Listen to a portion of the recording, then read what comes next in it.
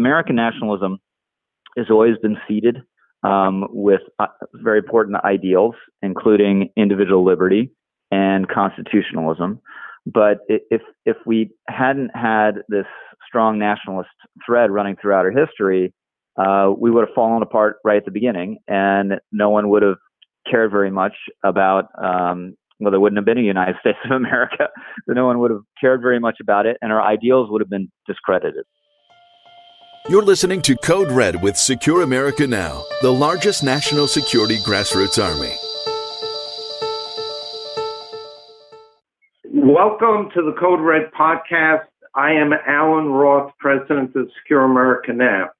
Our special guest today is Rich Lowry, editor of National Review, syndicated columnist, and frequent guest on radio and television public affairs programs. Welcome, Rich. Hey, thanks so much for having me, Alan. Rich is the author of an important book, The Case for Nationalism: How It Made Us Powerful, United, and Free. As we begin this discussion, the United States is in a wide-ranging debate over when to lift the coronavirus lockdown. You recently wrote a column criticizing lockdown extremists. Can you share with us your thoughts on the subject? Yes, I basically supported the lockdowns. Initially, I thought trying to keep the hospitals from being overwhelmed made sense. This was a highly infectious disease, largely unknown. So caution said, let's not let it spread out of control. And as we speak, we're over 70,000 deaths. So I'm not an epidemiologist. These models have obviously been flawed.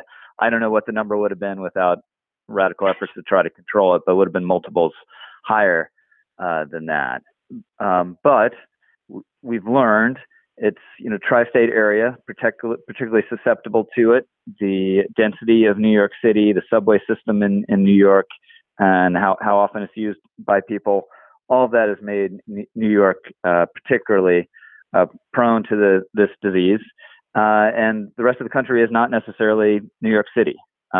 So I think obviously we're far too sweeping geographically. You look at just New York State, there's just counties in New York State that hadn't been affected at all. So did it make sense to treat them as though they were Queens or Brooklyn or Manhattan? No, it didn't. And then we did things that have a major downside effect, like suspending elective surgeries at hospitals. And elective surgeries, it's not just knee replacements, it's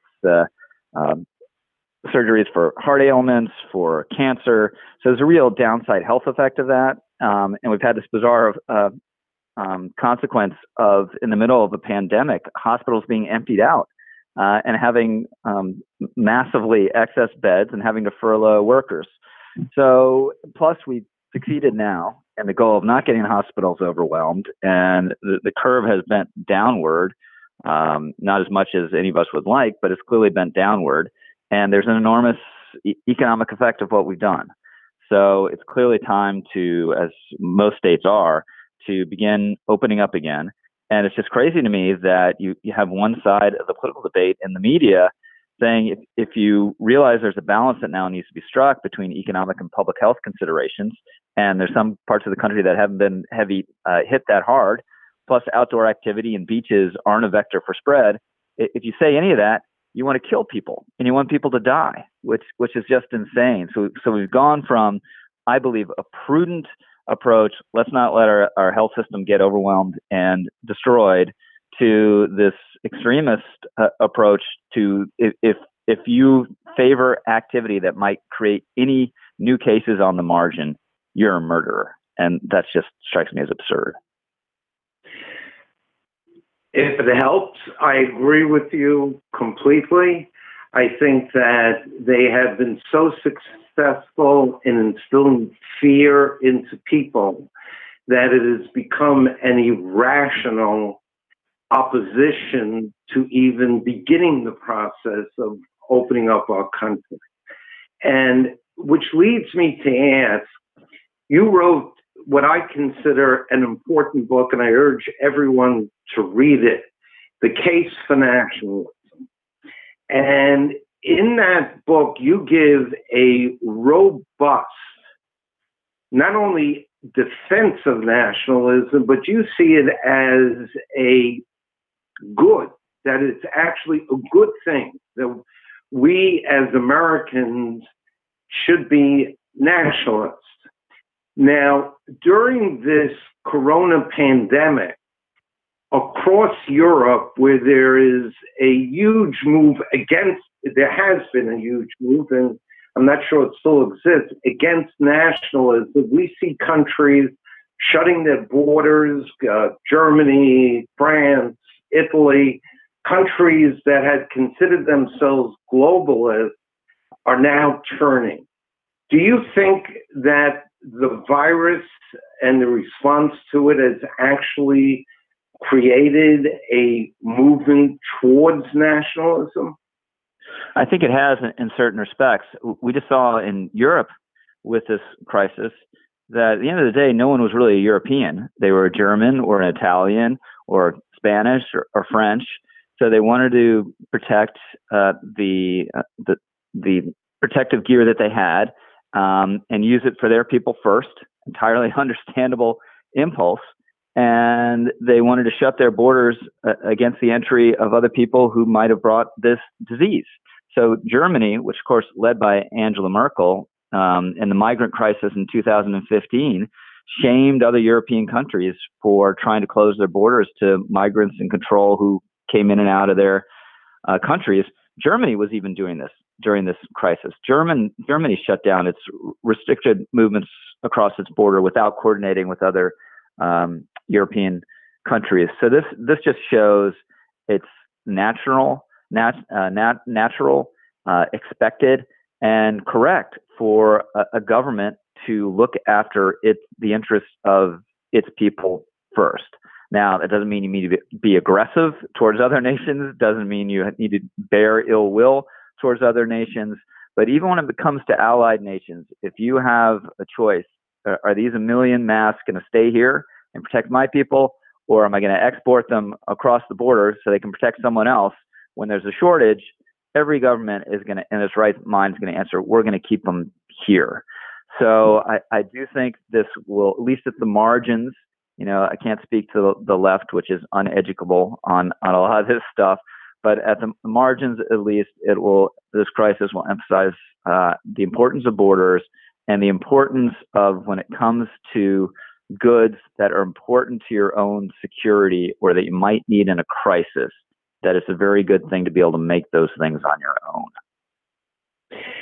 In your book, The Case for Nationalism, and your subtitle, How It Made Us Powerful, United, and Free, you actually explain why nationalism, and in particular American nationalism, is a definite good. And can you define for us what American nationalism is, and does it differ from other forms of nationalism? Yeah. So first of all, let's get just real basic on the definitions, because there's a lot of confusion about this. What's patriotism and what's nationalism? So if you want to be really technical about it, patriotism comes from the Latin root patre, father, fatherland. Patriotism is love of your own, which is also a very important and natural sentiment. Nationalism is the doctrine or idea that a distinct people united by a distinct culture, distinct history, very often distinct language, should govern a distinct territory. That's what nationalism is. Very often people use nationalism just to refer to all the things that are bad in national feeling, but that's not a correct or sustainable definition. So nationalism has really defined the modern world. We have a world made up of nation states whose borders are considered sacrosanct, and there's an important norm around honoring them that's violated only by few malefactors. So that's the basic of nationalism. American nationalism has always been seeded with very important ideals, including individual liberty and constitutionalism.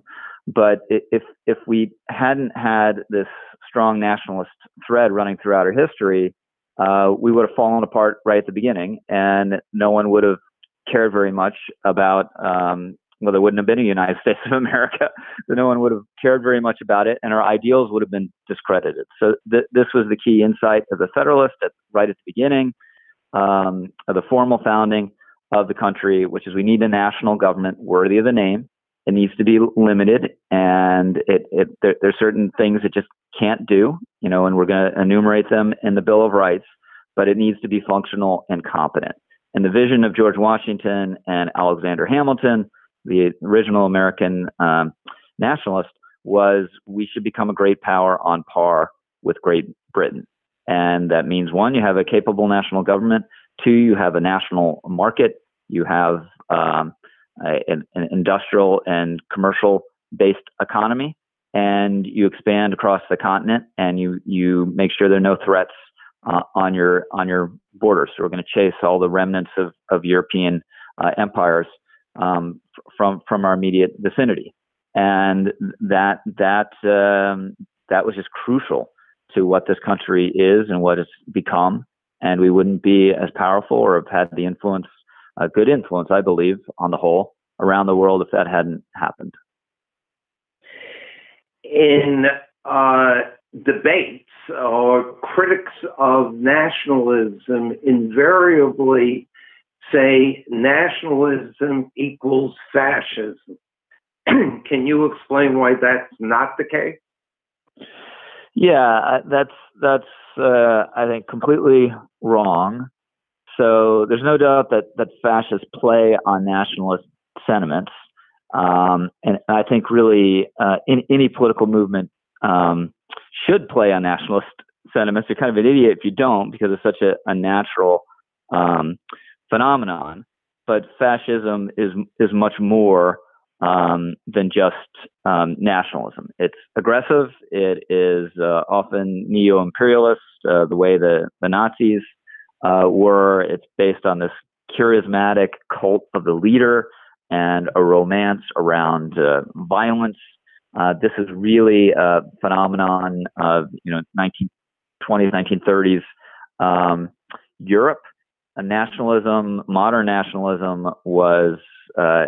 began in the 18th century. If it had been inherently fascistic, we would have had fascism much earlier. It wasn't. In fact, the first modern nationalists were liberals, and they were fired by a vision that the nation belonged to the people. And I think that's the key nationalist insight. It didn't belong to monarchs who thought their countries, were their exclusive private property, and they shouldn't be controlled by empires with the capital someplace else and imposing its own culture and its own language on a nation.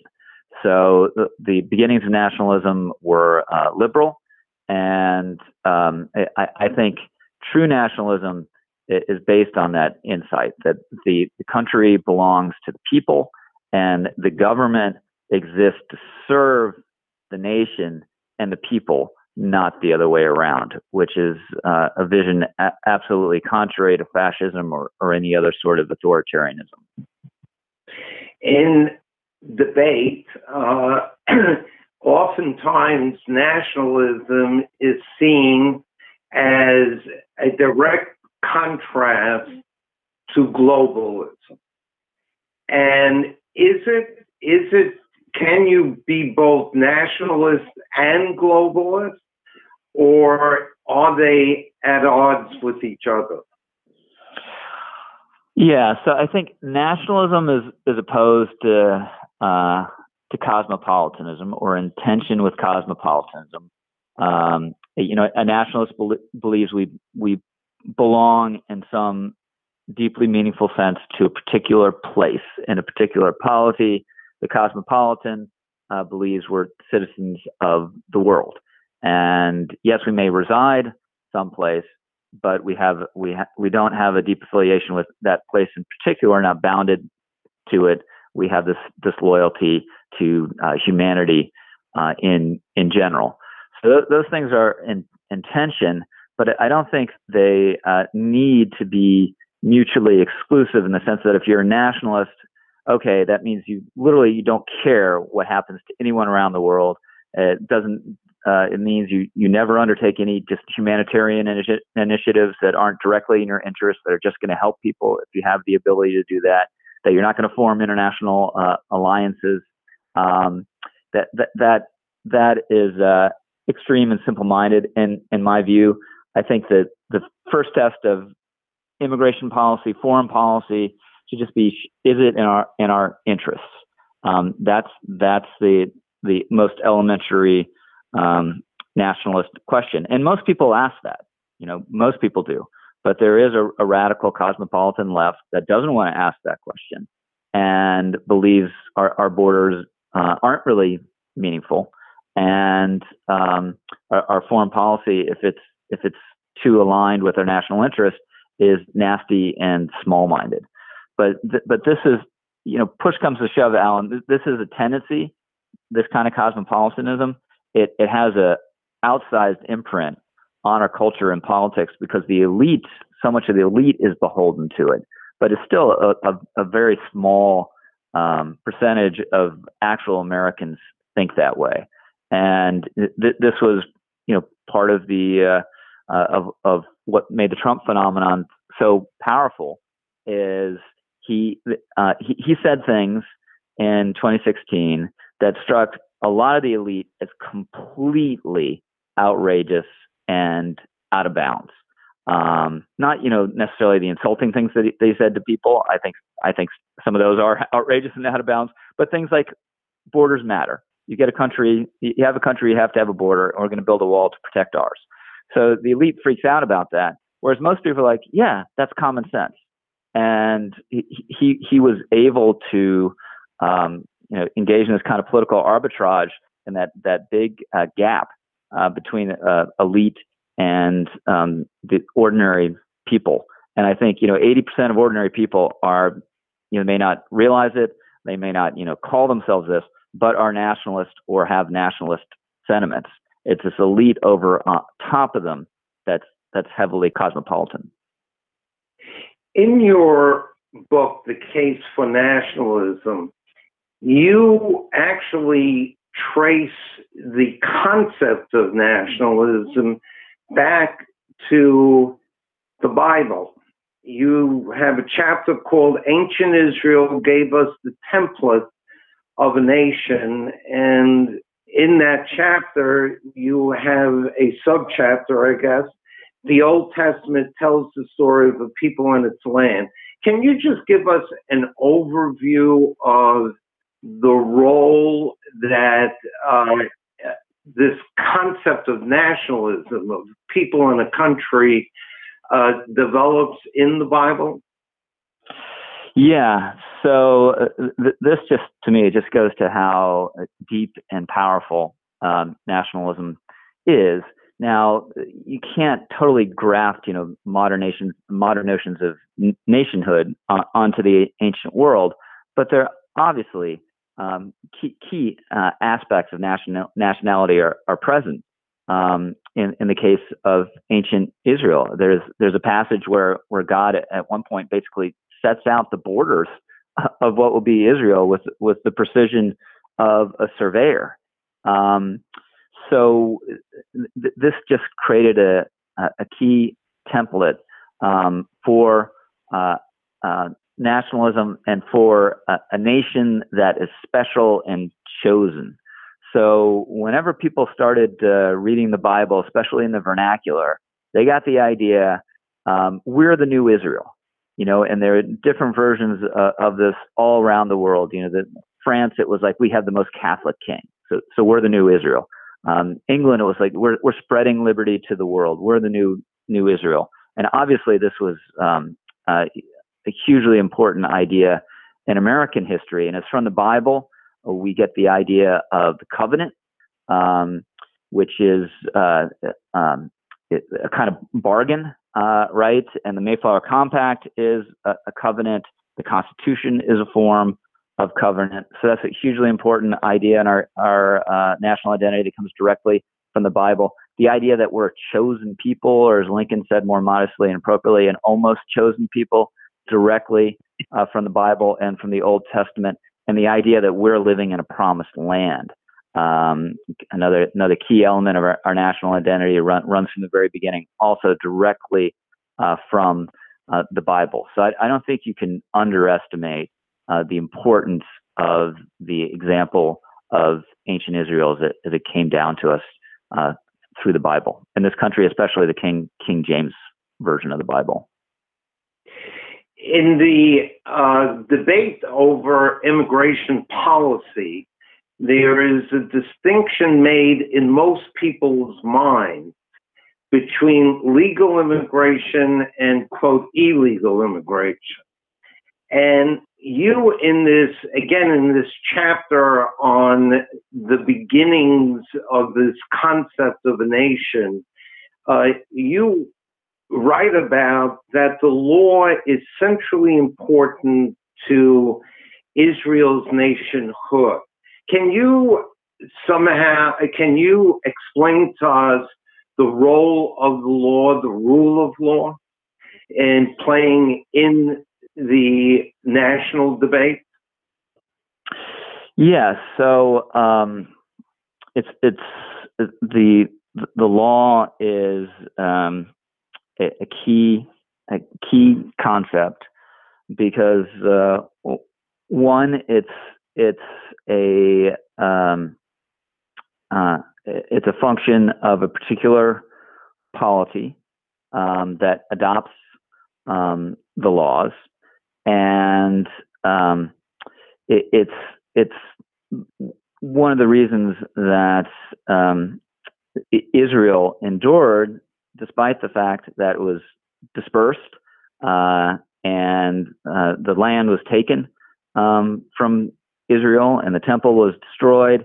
The idea of the law and the text that was read, through thousands of years, sustained this notion of nationality, even when there was no formal nation, even when there wasn't a place on the map. And it's really one of the near miracles of our time that, thousands of years later, the Jewish people actually returned to their land. And I talk about this very moving episode in the book, where the bones of some of the last rebels against the Roman Empire, these ancient fighters, were discovered by archaeologists in Israel in the 70s, and they were reburied, with military honors, just because there was this direct connection that had never been broken, despite all the miseries and disasters that had befallen the Jewish people since that time. So the law is something that just provides a sense of national cohesion and coherence, as well as language. Language is also extremely important. And if you're a people and someone can come and govern you and wipe out your language, you're probably going to stop being a people. And that's why I put such an important emphasis on the book, on the English language in this country. It's just a key cultural glue, and we have to be extremely vigilant about any erosion of English as a dominant language. Again, I want to compliment you on this book because it is so filled with information that has been put together by you that makes a very strong case for why nationalism is a good idea. So, as you just mentioned, I knew the name Bar Kokhba, who you just retold the story about recovering artifacts related to the law from Bar Kokhba's time.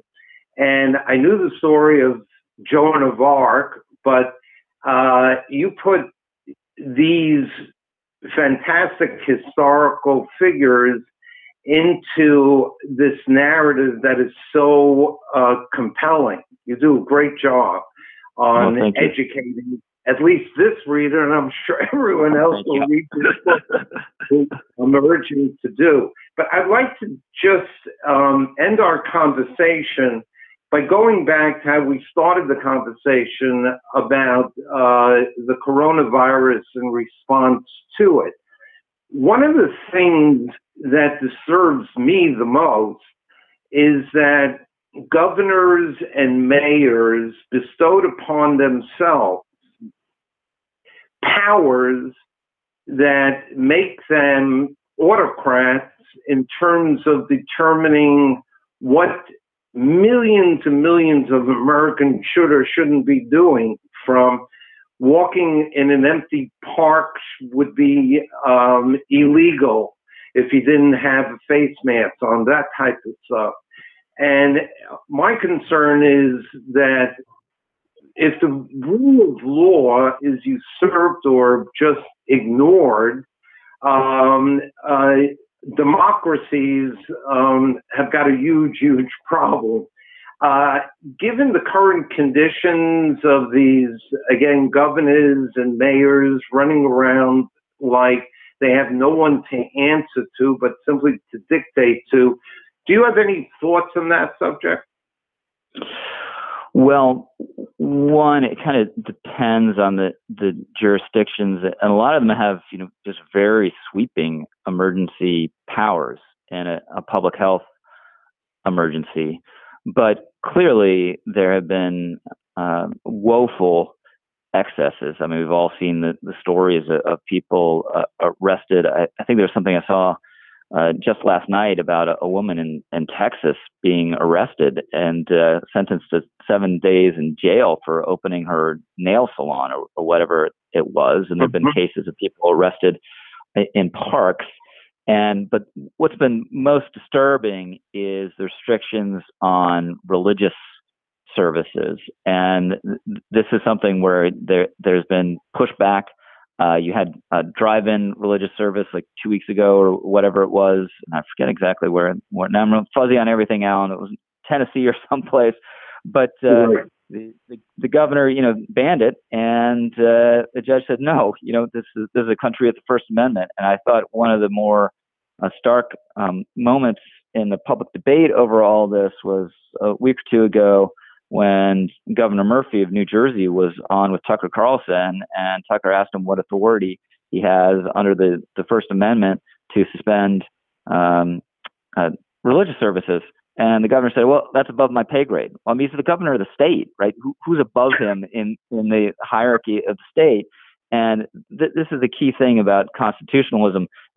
We shouldn't be relying just on judges to enforce it. Everyone in the country should be suffused with a sense of how important the Constitution is, and do everything they can to honor its letter and its spirit, even if they're not getting slapped down by a federal judge somewhere. And we've had public officials around the country falling down on that basic task.